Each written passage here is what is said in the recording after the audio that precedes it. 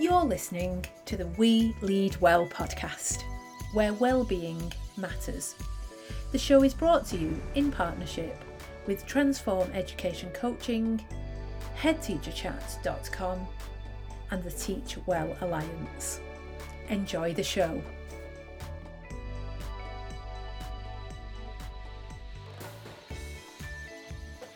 Hello and welcome to the latest episode of the We Lead Well podcast. I'm Vicky Maguire. I'm a coach working in schools with teachers and senior leaders to help them to improve their well-being. Before I tell you about today's interview, I just want to tell you about a group that I joined after the show last week. I was talking to Dan Edwards about running and I was invited to join a group on Strava, which is the EduTwitter group.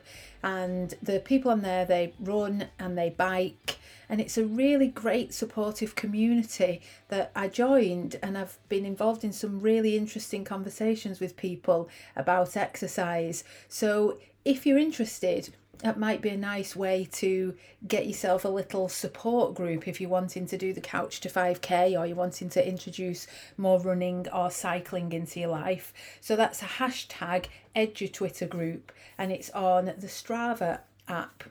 And if you don't know what the Strava app is, it's a little app that helps you to track your exercise. It uses satellite tracking, so it can tell you how far you've run or how far you've cycled. And it's really useful. It can tell you how much exercise you get in. It will give you comparisons to how much exercise you did last week or last month or last year. And it can tell you how quickly you're running. So it's a really good way of tracking not only your exercise, but how much you're improving. I haven't been paid anything by Strava to promote them, by the way. I just use it, and I think it's a really good way of tracking your exercise. And especially with the EduTwitter group now, I've found a really good support group there for my running and my cycling. So on to this week's interview.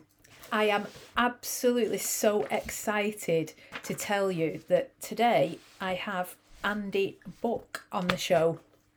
I'm so delighted that he agreed to join us and share his knowledge and experience and wisdom with us. And there's just a significant amount that Andy knows. It wasn't possible to pick his brains enough in I think it was about 40 minutes that we had talking. However, in that 40 minutes, there are some absolute gems. He is so knowledgeable. He totally understands what it is to be a leader and to support staff, and he really is interested in well-being and coaching. He was a head teacher himself for 13 years, and then he was a national leader of education, and he was also, amazingly, the director at the National College for School Leadership, where he was leading on the London Challenge programme. He was responsible for setting up the Teaching Schools programme. This man's CV is just incredible, isn't it? And then he became the managing director at United Learning, which is one of the country's largest academy groups. So we really are privileged to have him on the show today. Andy then went on to create Leadership Matters to support leadership development in schools. And that's an online membership organisation that offers access to high quality leadership training materials. It's something that I have actually used and would endorse using in schools. It gave me a really good basis for delivering leadership training to my middle and senior leaders when I was working in a school. So I would highly recommend that programme to you. Andy, like me as well, is a huge proponent of coaching. And more recently, he's written a book based on what he has developed, which is the basic model for coaching. And that sits alongside a new online training course and qualification that he's developed, which he tells me more about in the interview, which I'm sure you're going to really enjoy. So here we go. Here's Andy Buck. Andy Buck, welcome to the podcast. It's amazing to have you on the show. Thank you for joining us. How are you today? Yeah, no, good. I've just been leading a day's online training with the National College of Education with um, middle leaders mainly, some aspirant middle leaders. But that's the new world we're in now, isn't it? Working in this more online way. Funnily enough, I know well-being is something you're very interested in. One of the things I was really surprised to hear was when we asked them a couple of sessions ago, because it's a whole day and it's not all online, there's a mixture of sort of a blended learning approach, but we were Yeah. asking them about whether or not they were missing not having the face-to-face, because normally this would be, everyone rocks up to some sort of a venue and you've got your breakout rooms around the table, they're real discussions and all the rest of it. And I was expecting them to say, oh, we've really missed it. We can't wait till we can get back to doing some face-to-face. And that wasn't the answer. Really? Wasn't the answer we got at all. Everyone was saying, we really love this way of working because we get the really intense, and, my sessions are quite interactive with the chat box and all the rest of it and bringing people in. Even when you've got 100 or so, you can do that if once you've worked out some techniques to do it. But the fact that they didn't have to travel anywhere, they didn't have to make polite conversation with the person that they ended up sitting next to, because we've sort of set them up with buddies. So when they do the offline stuff, they just go and do that on WhatsApp with the same person that they always do it with. So they're really building a really meaningful relationship with that person. And no, they were saying, actually, this just works so much better for us. So much so that I know you're quite passionate about coaching, but we're about to launch a new instructional coaching program, again, using apprenticeship levy that you can, so it doesn't cost schools anything. But we've designed that program. I'm doing it in conjunction with Tom Sherrington and Oliver Cavioli. We're doing it entirely online. Even when we could go back to meeting face-to-face, we're not going to, apart from potentially having a big kind of celebration event at some point during the process where we bring everyone together, because actually people prefer it and they're able to fit it in around their lives. It's more flexible. As I say, it doesn't involve the travel. And I can do it from my little office here in Derbyshire without having to go anywhere, which is also nice. Yeah. And we can talk to each other without having to go anywhere, which is great. And we're doing the same thing. I wouldn't have been able to do this if I'd been coming back from somewhere today. It's much more time efficient as well. Yeah, I think it's interesting the way that we're moving towards online and how we can have more school meetings being done online. And I think when they're online, they're much more productive. People don't waste so much time, probably. It's probably a much more productive way of working. So I'm sure that the vast majority of our listeners will have heard of you, but can you just introduce yourself to our listeners and tell us a bit about yourself and what you do? Yeah, sure. So after leaving uni, I did a year working in the television industry, thinking that that's what I wanted to do as a career, but actually found that I didn't really enjoy it that much. There were periods that were really, really intense when you were filming. I was working for a commercial production company as a way of kind of getting experience and hopefully then breaking into real television, inverted commas. And then there were periods in between when you were doing filming where there wasn't always that much going on, and so I just thought, God, there's more to it than this. There has to be. I was that young, kind of aspirational and excited, and had all sorts of expectations about working life. And I went back and trained at the Institute of Education to become a geography teacher. And I just remember going into the first lecture and meeting the tutor group, and the tutor thinking, oh, this is kind of where I belong. So I was a geography teacher, head of year, head of department, deputy head, head teacher for 13 years altogether in 2 schools, the second of which we were, judged outstanding by the skin of our teeth, I have to say. I then became an executive head working with another school that was in special measures. Then went to work at the National College for School Leadership, which was an amazing experience working with Steve Mumby and his senior team there, leading on London Challenge, and then helping to get into the white paper and set up teaching schools. Then I moved across because I could see the writing on the wall that the National College wasn't going to survive with the current government, and actually that is what's happened. It's kind of gone now. But I went to work at United Learning as the managing director of that organisation, which is now the largest academy group in the country. When I left, I was responsible for about 40 schools. But I just felt so far away from the kind of being a teacher and helping on the front line. It was a lot of necessary meetings and as I saw it, perhaps bureaucracy. And one of the things that I just think is so important for all of us working in the profession is that we get up every morning and we know why we do what we do. And I remember getting up one morning and just thinking, oh, I don't want to do this. I knew after about 6 months that it wasn't a good job fit. And I thought, no, you come on, pull yourself together. So I did another year, but it just wasn't right for me. And it was nothing about the organization or anything like that. It was really about the fit of the role and me and what I was passionate about, which was helping people one-to-one, or in a classroom. So I basically went right back to being a teacher 7 years ago, and went independent. Some of this may resonate with you because I know you've been making similar decisions yourself. And haven't looked back. I mean, it's been quite extraordinary what's happened. It prompted me to write Leadership Matters, and then from that came the website, and I teamed up with some commercial partners to do that. And then Basic Coaching came along as my kind of COVID lockdown one project, which was writing that, because like you, I invested a lot in coaching training. I'm very interested in it and the power of it. I never discovered coaching till very late in my leadership. It was like the last 3 years of headship, really. I had a coach, never had a coach before that. I mean, I became a head before MPQH. That's how old I am. And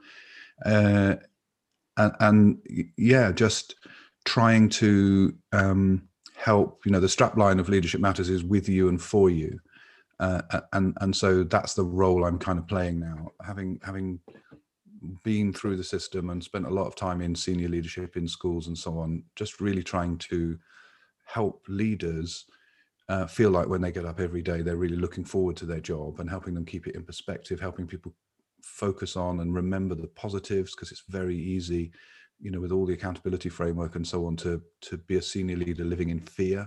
Yeah. And of course that then translates down to middle leaders in schools as well. So, I mean, don't get me wrong. I think accountability is really important, but it is about getting that done intelligently and with the right balance. And some of the people that kind of design our accountability systems are used to a very different accountability, which is the ballot box.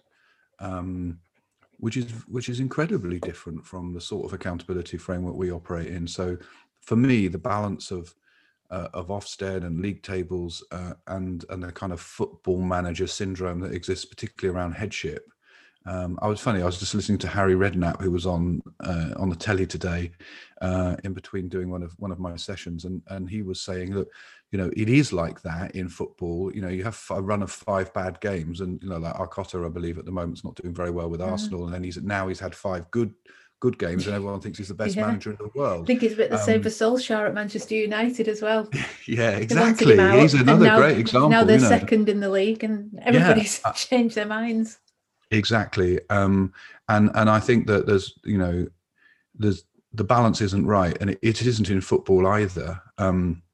But that's the world we're in. And so trying to not be an antidote exactly, but help people see things in perspective and remember why they do what they do, I suppose, is something that I'm very passionate about, because it's really interesting. There was some, I don't know, it was NFER, I can't remember who it was, but there was some research published recently that was showing that when teachers feel engaged and properly engaged in what they're doing, and enjoying it and caring about what they're doing, I guess, is at the heart of this. Number one, they hang around for longer, so it has a massive effect on retention. The difference being something like 5% turnover rate in a school where people are engaged and care about the school and what it's doing, versus 35% turnover in schools where there isn't that engagement. And I know engagement's not the same thing as well-being, but in doing some research recently for... I think it absolutely is, because I don't think you can't separate the two, can you? That's very interesting you say that, because there's a piece of research came out very recently that was basically saying exactly what you've just said. So I'm not a fan of well-being that's about yoga on a Thursday afternoon after school, those kind of bolt-on things. It's much more fundamental than that. It's about really good leadership that creates the culture and climate in a school where people feel healthily challenged, but feel cared for and where everyone works to a similar set of standards that are, are high. And so that's not saying it's an easy environment to be in. And people shouldn't, I don't think, I'm sure you'd agree, mistake well-being with, everything being warm and fluffy. It's not that. It's No. about being in a place of healthy challenge. Mary Myatt, who you'll know, she's written a brilliant book. Her first book, she's written a lot of brilliant books, but the first book that she wrote that I'm aware of anyway was a book called High Challenge, Low Threat. And that's fundamental to what I think about leaders and schools is, you can take people out of their comfort zone by 10 to 15% and have them in what's known as the zone of growth or the zone of stretch.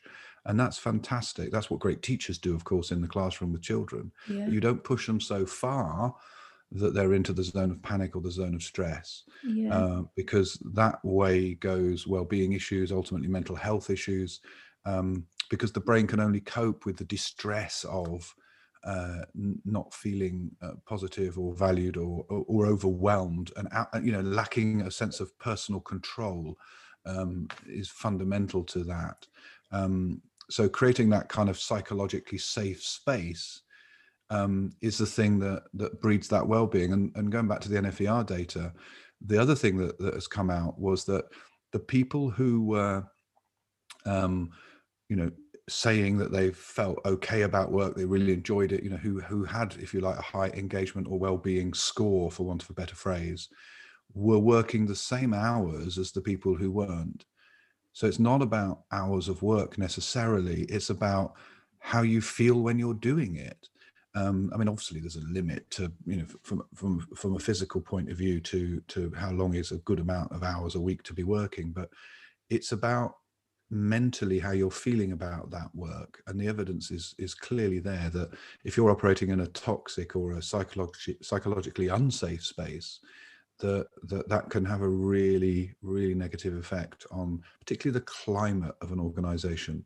Yeah. And then people's heads go down, and then people don't stay, and then that can create a reaction amongst leaders that means, well, we need to tighten up even more, and and the whole thing spirals down. Yeah. Whereas in great schools, people are valued, healthily challenged, there's clarity, there's consistency, there's a co-creation of what they're about, and that leads to a really strong sense of ownership. So rather than people, being willingly compliant or grudgingly compliant, you've got people taking ownership and people being properly enrolled in what they're doing, because they really, ultimately care about it. And that seems to me to be fundamental. I think there are a few things that have come up there that I find interesting. The first is the idea of finding your why or your purpose, and how important that is to teachers and leaders. And I feel like in so many schools and organizations, the reason why people are there has been forgotten, and they've not thought for a long time about why they're there. How would you advise leaders or teachers to go about finding that sense of purpose again? Where do you find that? Where does it come from? It's a really interesting question. I mean, when I was working my way up through the ranks, as it were, and even when probably for most of my headship, I'll be honest with you, I was always a bit skeptical about, having a vision and purpose and, the point of all of that. And I think that's probably because my experience of it was quite shallow. That where people had done visioning exercises or, things like that, it felt a little bit like a kind of tick box exercise rather than something that was a bit more than that. But I mean, in terms of individuals rekindling, having people that they can talk with, that don't judge them, that can get them to reflect on what they've done in the last 24 hours or the last week or the last 6 months, and a lot of the coaching that I do, particularly when I've got coaching tomorrow with a whole bunch of heads with a multi-academy trust down on the South Coast. And one of the things we'll do right at the beginning of that coaching conversation, and I kind of use BASIC as my rubric here, and the B of BASIC is background, what's going on, is really important for me to be getting them to focus on what are they proud of. what are you proud of about what you've achieved in the last month, 9, 10 months since COVID, really, well, longer than that now, isn't it? Nearly 11 months has been going. So that in that kind of reflection about the positives of what they're doing, that just doing that helps them, it reminds them of why they do what they do. It's those things. I mean, I can remember, headship is not good. We were talking about football manager syndrome. When I first became a head, it was a bit of an accident. I mean, I always knew I wanted to be a head one day. But I left being a head of geography to become a deputy head. It was so long ago, we didn't really have assistant heads in those days. So I remember that those was days. there were senior teachers, but that was that was different. And so I became a deputy head, and 2 years later, the head took early retirement because it was 1997, and all the rules around early retirement, teachers' pension, were all changing. And if the head teacher hadn't retired then, he was going to have to work for like another 10 years. And so he left, and I thought, well, I love the school, but I've only been deputy head. 2 years ago, I was running a geography department in Muswell Hill, for goodness sake. So I thought, well, I just hope we get a really good head. And then a member of staff came to see me and said, Andy, why don't you apply? And I thought, although they did add the caveat, in case you're the best there is, which is not the sort of ringing endorsement you really look for in that situation. But anyway, it did get me thinking, and I thought, you know what, I'll just stick in an application, on the basis that if I am the best there is, well, I'd rather it was me than someone else. Well, you can guess the rest. I became a head. And that was really, really tough for those 5 years. But the first year, results went up by 7%. Everybody was really pleased. And then the following year, they went up by another 2%. And I was thinking, okay, I'm obviously doing this right. And then in the third year, results came in and they went right back to where we started. And I remember thinking, oh, I don't know if I can do this. I just don't know if I've got it in me to keep going, because it was so devastating. And of course, pride kicks in, and what do the staff think? And everyone's thinking, oh, that Andy Black's not quite as good as he thought he was, and all of that. And I remember ringing my mum, and I said to my mum, I don't know if I can do it. I don't know if I want to do it anymore. I've completely lost my mojo. And this is something that heads are going through, all the time. I never after that could sleep exams night, results night. I mean, if there's one good thing that's come out of COVID is for 2 years, that sort of high stakes pressure hasn't quite been there in the same way. It's been replaced by a whole load of other pressures, of course. But and my mum was very interesting. I mean, obviously she knows me incredibly well, and she's from an education background. She was in like a local authority leader in West Sussex, and she said to me, well, yeah, maybe you're right, Andy. And I thought, what? You're not supposed to say that. When I was saying I couldn't do it. And she said, but don't decide now. There's no point in deciding now. You don't need to give in your resignation yet anyway. It'll make no difference. Just give it a while and see what happens. And then, at Christmas, if you still feel the same, then that's probably the right thing to do.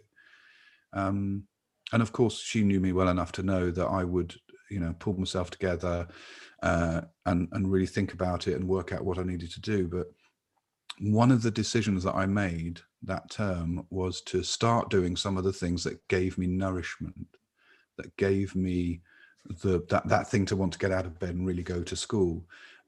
Because I'd stopped doing them because I thought, well, when you become a head, you don't do these things. They're not what heads do. So one of them was running the school ski trip, for example. It's a tiny little thing, but I loved skiing, and I loved the relationship you get when you head off on a bus onto the continent and through the tunnel with a whole bunch of kids who you're going to be with for a week. What happens on those trips, and the pleasure that I used to get from seeing these kids enjoy skiing and the evenings, and also they get to see you as a head in a very different light in a situation like that. So I started that up again. The similar thing was I always used to do set design and lighting and kind of stage management for all the school plays. I'd done that ever since I was a teacher in 1987, done it every year. And I thought, well, I can't do that anymore. I'm a head, heads don't do that. I started doing that again. And of course, again, it's the same thing, that relationship with the children that you get, the creativity that was in that as well. Because, sometimes headship can feel like, oh, I've got another problem to solve. Yeah. Someone's gone on maternity leave. Well, you're very pleased for them. Of course you are, but it gives you a problem. You spend all your time fixing things all the time. And I'm not naturally a fixer. I'm someone who's a creator. Probably why the last 7 years has been so productive and rewarding for me. But it's working out about you. What are the things that I need to make sure are there to nourish me? And how do I keep doing it? And of course, the other thing I did was I started teaching again, because I was so overwhelmed, having been a deputy head, a head of geography 2 years before. I thought, well, I can't teach as well as get to grips with this new job of being this head of this school in Dagenham with 1,500 pupils and 150 staff. But actually, it was a really important thing for me to be a teacher. One, to model that for the staff, but two, because when I was in that classroom with 30 children, that was my space with them, and I could be a teacher, which I love. So my advice to schools and school leaders is, number one, have someone that you can talk to who's not going to judge you, whether that's a kind of formal coach or a buddy, but someone ideally who's not in the school or connected with the school, that can remind you why you do what you do and help you celebrate your successes, because we're very good at beating ourselves up in education, aren't we? And number two, try and learn or work out, in the way that I had to, what are the things that really nourish you, and make sure you get them, and take some ownership of that. And so be proactive rather than reactive, and take some ownership of your own well-being, if you like, in that sort of a way. So really interesting word to use, because a lot of people bandy around the phrase self-care, don't they? But the idea of nourishment, I think, it's quite an interesting way to describe it. You talk about coaching, and what the thing that I found with coaching is that a lot of people don't understand the power of it until they experience it. Lots of people will say, "Oh, coaching, I don't need that," and they think that maybe that's a bit of a, I don't negative, wouldn't describe it as warm and fluffy, but they think it's a bit woo-woo, or counselling, coaching. No, it's not my thing. But my experience is that when you coach someone, it switches a light on and they go, wow, this is amazing, and they really see the benefits of it. How do you think we can encourage more heads and leaders to experience coaching and to take on a coach so that they will benefit from it? How can we really encourage in a way, more? Yeah, no, I mean, I really agree with that analysis. And that was me as well. I was 10 years ahead before I had a coach. I had a business mentor, and actually that was incredibly powerful, but that was like a short-lived thing. And it just wasn't, coaches' heads didn't have coaches in those days. It just wasn't the done thing. But I kind of think you, to some extent, have answered your own question in the question, which is, it is about giving heads the opportunity to experience it. So, because like you say, once if you've had good coaching, not only does it kind of light that light bulb, as you were describing it, it also enables you to see the power of it. Before we find out more about the power of coaching, I'd like to just tell you a little bit about our partner, headteacherchat.com. Head Teacher Chat discusses lots of topics, from how to support pupils with learning, how to support parents, and the many issues that come with leading a school. The aim of Head Teacher Chat is to support head teachers and school leaders who are in a challenging and often lonely role. They do this by offering lots of information for schools to tap into. For example, they have lots of fantastic education companies on their database for leaders to discover, as well as leadership templates to download. They've written product reviews for leaders who are looking for products for their school. And this year, they've even launched the very first School Leader Planner, especially designed to help leaders to be productive and organised. If you'd like to hear more about Head Teacher Chat, you can find them on their website at www.headteacherchat.com. Head Teacher Chat. It's what head teachers are talking about. Now let's get back to the interview and find out more about the power of coaching from Andy. I mean, when I'm coaching, the agenda is always set by the coachee, but I do have two goals every time that what I want to achieve. Number one is greater clarity for them about their future and what they're going to do. And number two is greater optimism. about what they're going to do. And I write about that a lot in the basic coaching book. You know, that's the thing you're striving to do, for me anyway, all the way through coaching, is to leave people at the end of the conversation with even greater clarity than they had when they came in about the future, and even greater optimism than they had when they came in about the future. So you might be able to hear Woodford in the background. I don't know if you can hear it, but apologies for that. He's obviously woken up and needing a bit of attention. So don't worry about it. By the way, pets, that's the other thing. I was always very skeptical about, school dogs and all of that in terms of well-being for pupils. And I've never had a dog until very recently, but this little boy has completely won my heart. And I think, anyone who's had a dog in particular, I guess, will say, actually, it's a big part of my own well-being and my own nourishment, to go back to that word. Yes. Because the nourishment you get when you go down in the morning, and the welcome that you get from him, the unconditional love that you get from a dog, goodness me, it's powerful. It's amazing. You've been persuaded about the power of the dog. Completely smitten. Yeah, no, definitely. But I mean, I think structurally, I think it would be quite good if we're thinking about structural change within the country. Going back to your question, when I was in London Challenge, one of the programs that we ran there collaboratively was called what was it called? The Moving to New Headship, the New Headship program. Can't remember what we called it, but basically we used to scour the TES every week and see what schools were advertising for headships, and then when they were appointed, we'd get in touch and we'd say to the new head, would you like to have a coach for 18 months for free? Because that was paid for by London Challenge. And a whole bunch of us as more experienced heads were the coaches. So we understood the context and the setting. We weren't from a local area, because I think not being part of it, as I was saying earlier, is really important. There's no sense of any potential competition. You just know that the coach has only got one agenda, which is to help you, and I would say be clearer and more optimistic. And if we were able to get back to some sort of sense where there was and that was an entitlement for any head in London as part of the Moving to New Headship program, you would get this offer of a coach, and pretty much everyone accepted it and took it on and saw the power of it. And it was a great way of moving knowledge around the system, but it was also a great way of making sure that in those first 18 months of headship, which are very fragile potentially, because you don't know what it's like until you're sitting in that chair.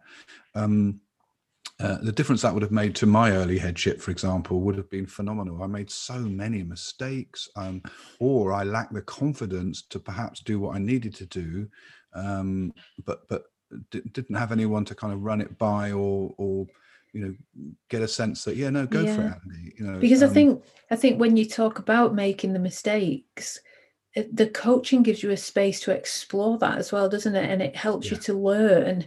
The coaching journey is a learning journey that you go on, and if you have time and space, like you were saying before about the idea of reflection, and it's a reflection space where you can reflect on perhaps the mistakes that you made and what you've learned from them and how you'll do things differently. That's really important, isn't it? Completely. And you're absolutely right, Vicky. And also, if you've been well coached, or coached well, I should say, you will know it's not cozy. It's safe. It's absolutely safe, but it's high challenge. It's back to, Mary Martin, high challenge with low threat, because there's no barrier between you and the other person, because it's a confidential conversation.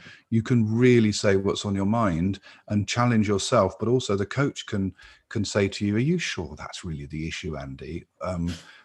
As I suddenly find myself doing, that fourth level of listening, where your intuition is saying, I don't think this is it. I think there's more to it than what you're really telling me. I think the word I say so often is really. Yes. That one word, and it can make a big difference. And then talking about, often the best comments or questions in coaching are short. My other absolute favorite from Michael Bungay Stanier and his great book, The Coaching Habit, is what else? Yeah. Which could be about background, could be about options as to how you're going to solve whatever it is you decided to do, or it could be the list of things that you need to do towards the end. I use what else all the time, because it implies you think there is something else, even when as the coach you haven't got a second clue if there's anything else or not. But there always is, though, isn't there? Oh, there always is. Rarely is there one answer, and secondly, rarely is quite often the first one's not the best when it comes to coming up with solutions for things. And it's that space where someone's challenging you to think beyond your first thought that you just can't do on your own unless you're really skilled at self-coaching. You need the dialogue in order to release that from within you. And also, I'm a big fan of coaching not being pure coaching. The basic coaching model uses the whole of the coaching spectrum. So, I will always start by asking first. But if I've got an idea and I've asked what else, and they're really exhausted and there's nothing left in them, I will say, I've got one more thought. Do you want to hear it? And then I'll metaphorically put it on the table, teach them something, and then go back into coaching and say, well, could that be useful? Or of all those options now, including mine, what do you think you might do? Because they're the experts in the context. They know the people. They're the ones best to decide. But being able to challenge them. Okay, so you've chosen that one, not that one. Just explain to me a bit more about why you haven't chosen that one. It's incredibly powerful and great for well-being as well, I think. Yeah, I think all leaders, I think everybody should have a coach actually, but I think leaders and head teachers should. Well, a starting point would be a national entitlement to head teachers having at least a year of some sort of coaching by people who are accredited and qualified, because there's plenty of people out there that aren't really very good coaches probably, but I don't know how you do that. I mean, what you want to do is make sure it's not some great bureaucratic machine, but to have that entitlement, I think, would be enormously helpful, because it's a lonely job sometimes.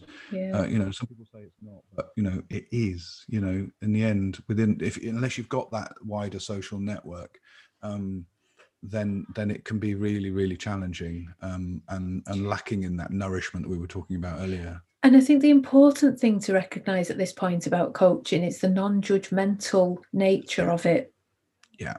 So that is one of the so the way the basic coaching works, the word basic is not saying it's a basic thing. It's about the structure of the conversation, as So the background, the aim, the strategy, the implementation roughly helps you frame it, although it's not a straitjacket. It's just a rough guide as to how the conversation. But there are three other elements to it then, apart from that, which is known as basic steps. And one of those is basic qualities, which are the kind of personal qualities that you need to exhibit to be a really great coach. And there are lots of them, but I've honed it down to 4. So building trust, showing empathy, staying positive, and then the last one, remaining curious, i.e. not being judgmental. But I've framed it positively, obviously, otherwise that would be breaking one of my other rules. So those are the 4 key qualities that I think you need. And then they need to sit along what I've called the 4 basic habits. So this is about the habit of always asking first, but it's okay to go into mentor mode if that seems like the right thing to do and someone's really struggling.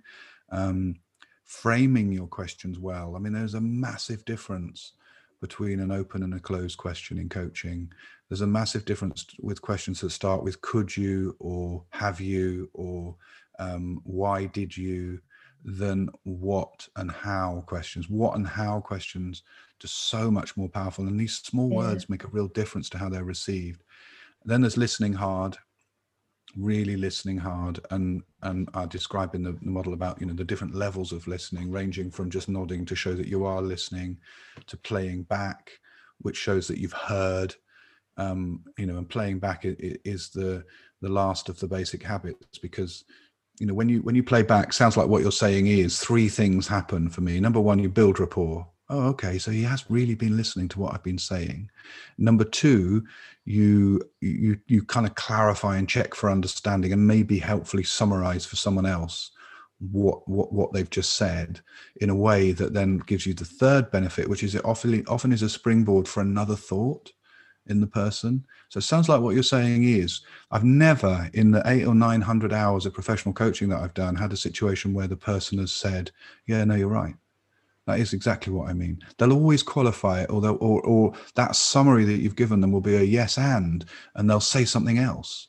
So you're not even asking questions, and yet you're prompting further thinking, further development that they're owning for themselves. And that again is part of the kind of It's not working to someone else's agenda or feeling like you're implementing someone else's ideas. Because when it comes to well-being, if it comes from you, if you're owning it, you believing it, that's really healthy.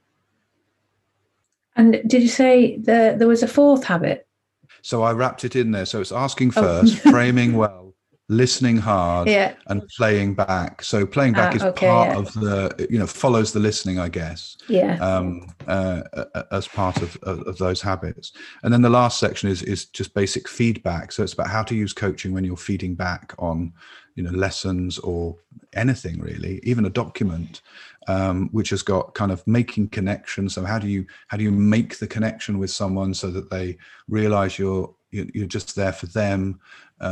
You've got no other agenda but to help them be better at what they're doing. And then what I call feed forward, which is where you then help them to work out what they're going to do. And the importance there of is quite, particularly, if you think about coaching and mentoring of new teachers, they're not called coaches either, they're called mentors, quite deliberately, because they're, especially at the first half of the year, you're in mentor mode, you're giving advice, you're making suggestions. But even then, I would always start by asking first, see what people can come up with for themselves. But quite quickly with someone who's new, you might go into mentor mode because you've got a load of knowledge that someone else hasn't got. And I'm not of the view that, coaching shouldn't go there. Some people are, real purists in coaching would say, Andy, that's not coaching. I happen to like the ability to move across that spectrum, and that is an underpinning principle. I think there is a danger sometimes. I agree with you, and I will always say to somebody, can I give you my experience, or would you like me to share something that I've done or I've used? And then I would encourage them to think about how it might be used in their context. But I think there is a danger sometimes, and the terms coaching and mentoring do get used alongside each other. And in some places there is confusion over what coaching is and what mentoring is. And I think that, I don't want to say it can be dangerous, because it's not dangerous, is it? But there are some dangers of the confusion between the two. Well, I think you're right. Whether dangerous is the right word, I know exactly what you're saying there. But sometimes people think they're coaching when they're not, because they don't ask first. They just go straight into, well, they might say, what's going on, and identify a problem, and then they offer them the solution.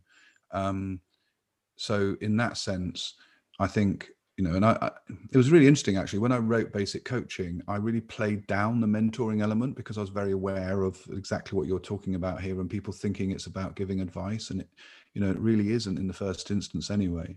But what was really interesting is I put out a little tweet saying, look, I've just written my first draft. If anyone wants to comment on it and give me feedback, that would be amazing. We're all in lockdown. What a shame I missed that.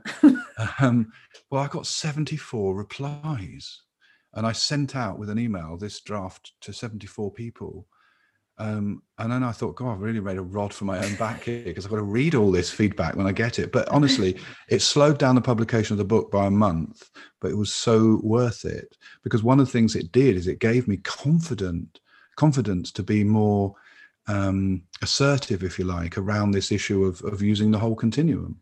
And of course, I've been banging on for the last, probably from 5 years ago, about what I was calling incremental coaching, which is this idea of little and often, and it's okay to go into mentor mode if you need to, and so on, based on the kind of instructional coaching that was coming over from the States. But instructional coaching to me seems slightly tautologous in the sense of, but it's got a different meaning, because it's about coaching for instruction, which is what they call, it's more like sports coaching, isn't it? Exactly. And in fact, Doug Lemoff's just written a new book on coaching for schools, which draws a lot on the world of sports coaching. Now, I don't think it's an either or, as I often find myself saying. I think it's a both. But I think you should, which is why the first habit is always ask first, because then there's no glass ceiling on what someone can achieve for themselves without your help, apart from asking the right questions. But it doesn't rule out the opportunity that you might want to put some other things metaphorically on the table and see whether or not they want to pick them up. I think the thing with coaching is you want to challenge someone, but you don't want them to be struggling. So if they're struggling, Yes. you need to be able to help them, don't you? That when you reach that point. Yeah, and one of Michael Bungay Stanier's favorite questions is, he has 7 questions and a chapter on each. It's a brilliant book, but one of his chapters is how can I help? Which is really good. And that was the title of our last podcast that we did, which is. Oh, was it?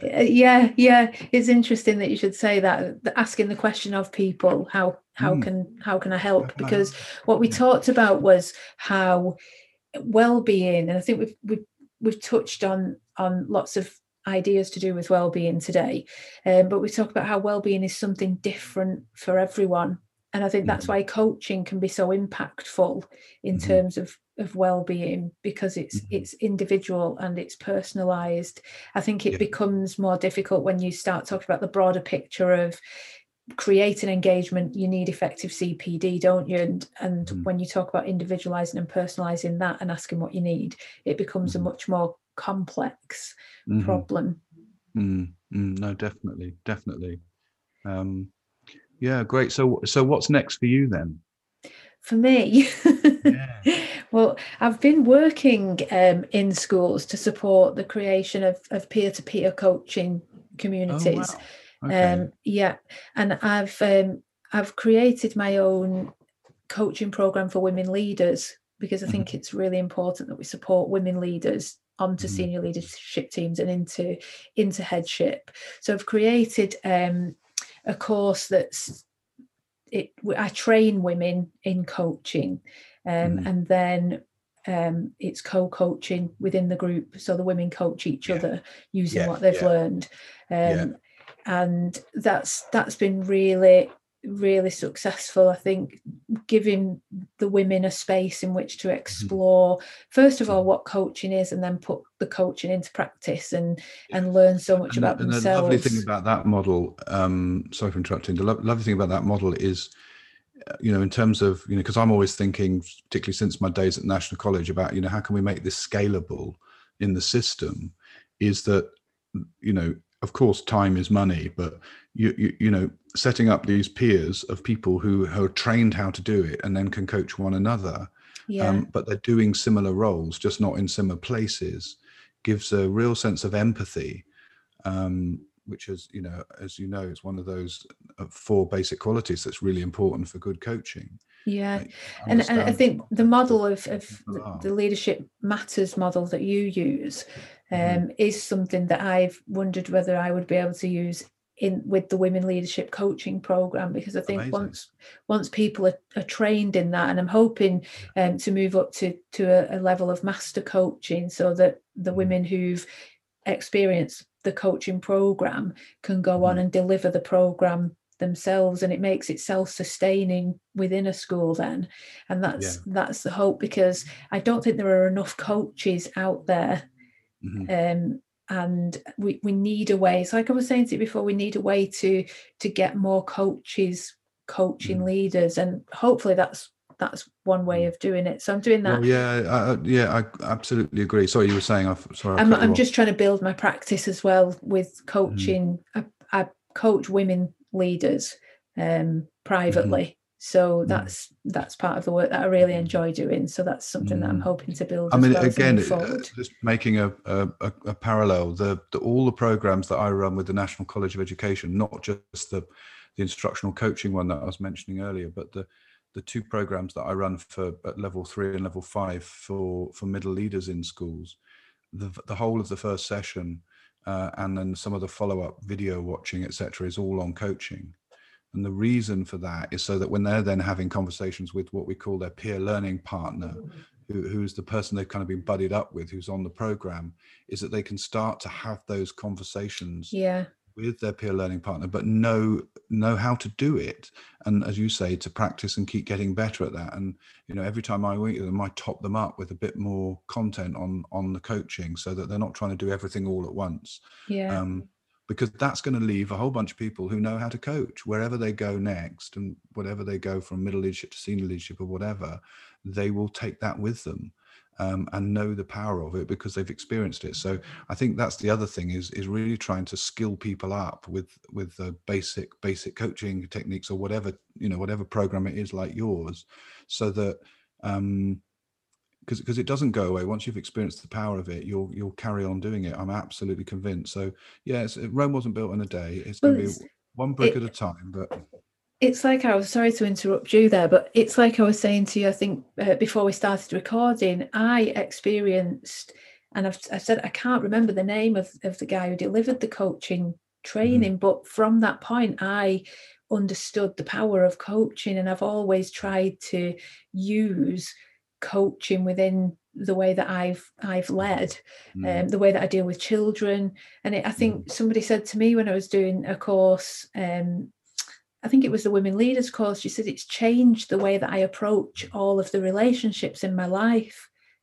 She said, even with my husband, she said sometimes he'll say to me, "Are you coaching me now?" Yeah. No, that happens in this household as well, I can tell you that. But I've lots of members of staff who said to me as well, "Am I being coached? You're coaching me now, aren't you?" And it's quite funny, but I mean, I just think it's about, again, with the basic coaching book, I talk about the fact that yes, you can use this in formal coaching, but there's a whole continuum or array of different situations in which just using a coaching approach is incredibly powerful. I mean, I nearly called the book How to Be a Great Person to Talk to. Yeah.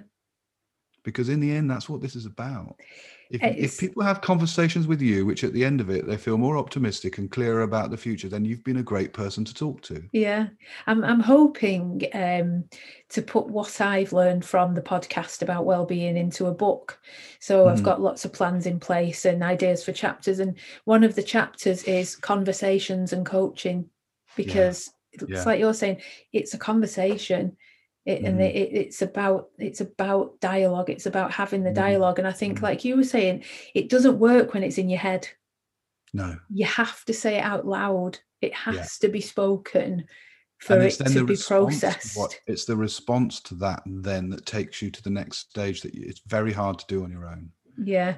And it's like you say, you can have a model for it, but you find you never follow that because it's so organic and it has a life of its own. It's not a straight jacket.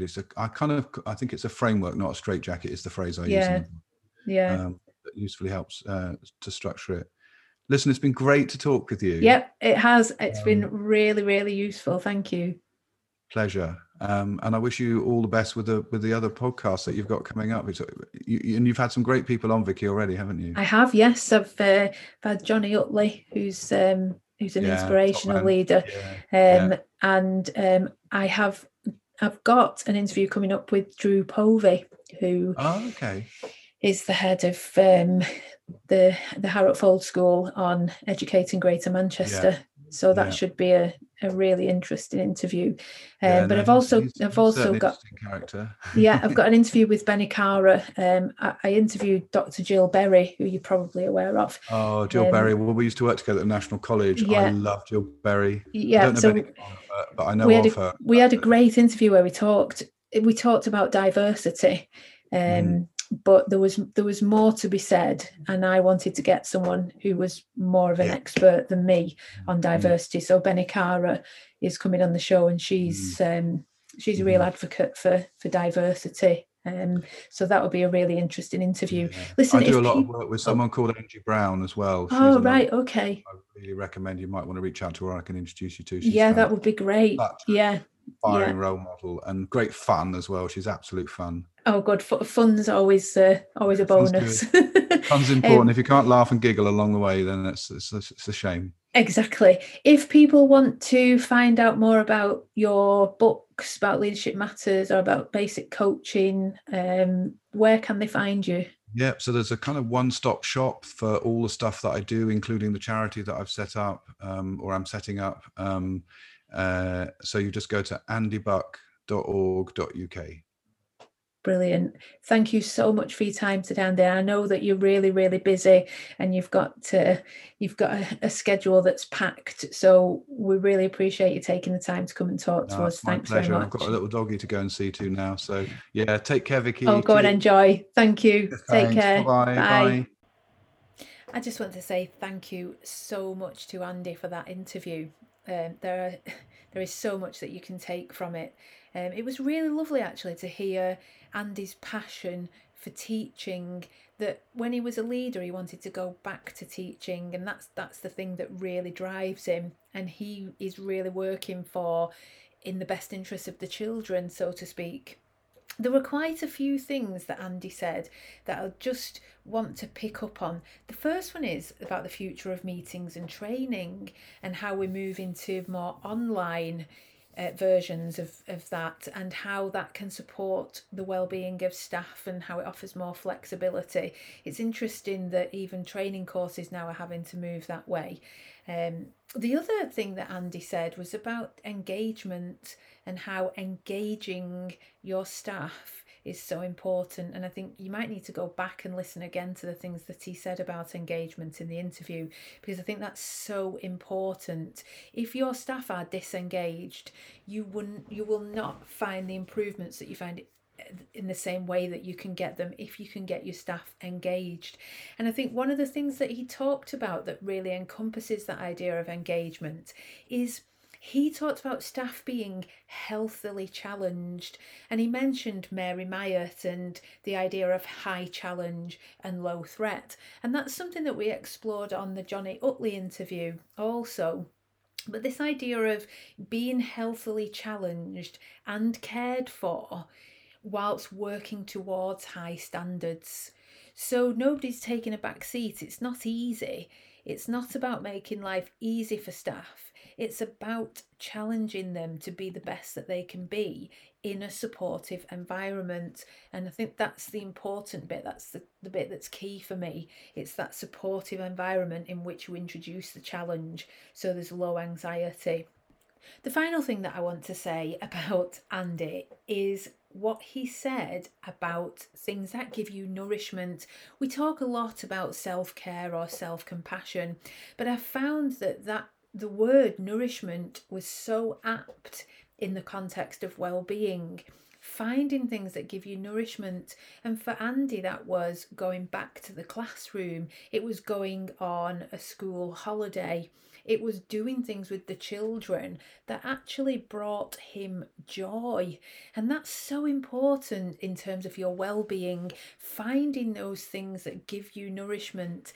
And he also talked about owning a dog, which I would definitely recommend.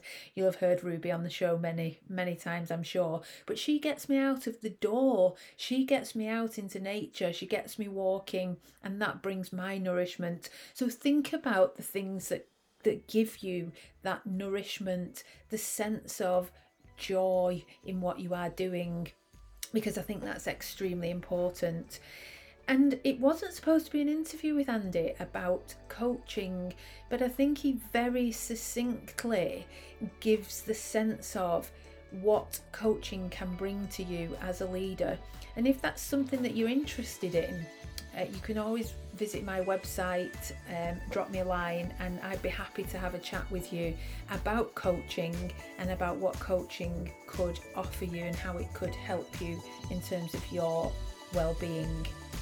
And that brings us to the end of another episode.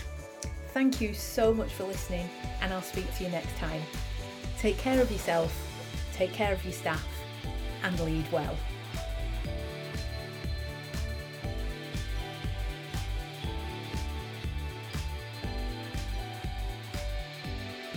The We Lead Well podcast was brought to you in partnership with Transform Education Coaching, headteacherchat.com, and the Teach Well Alliance.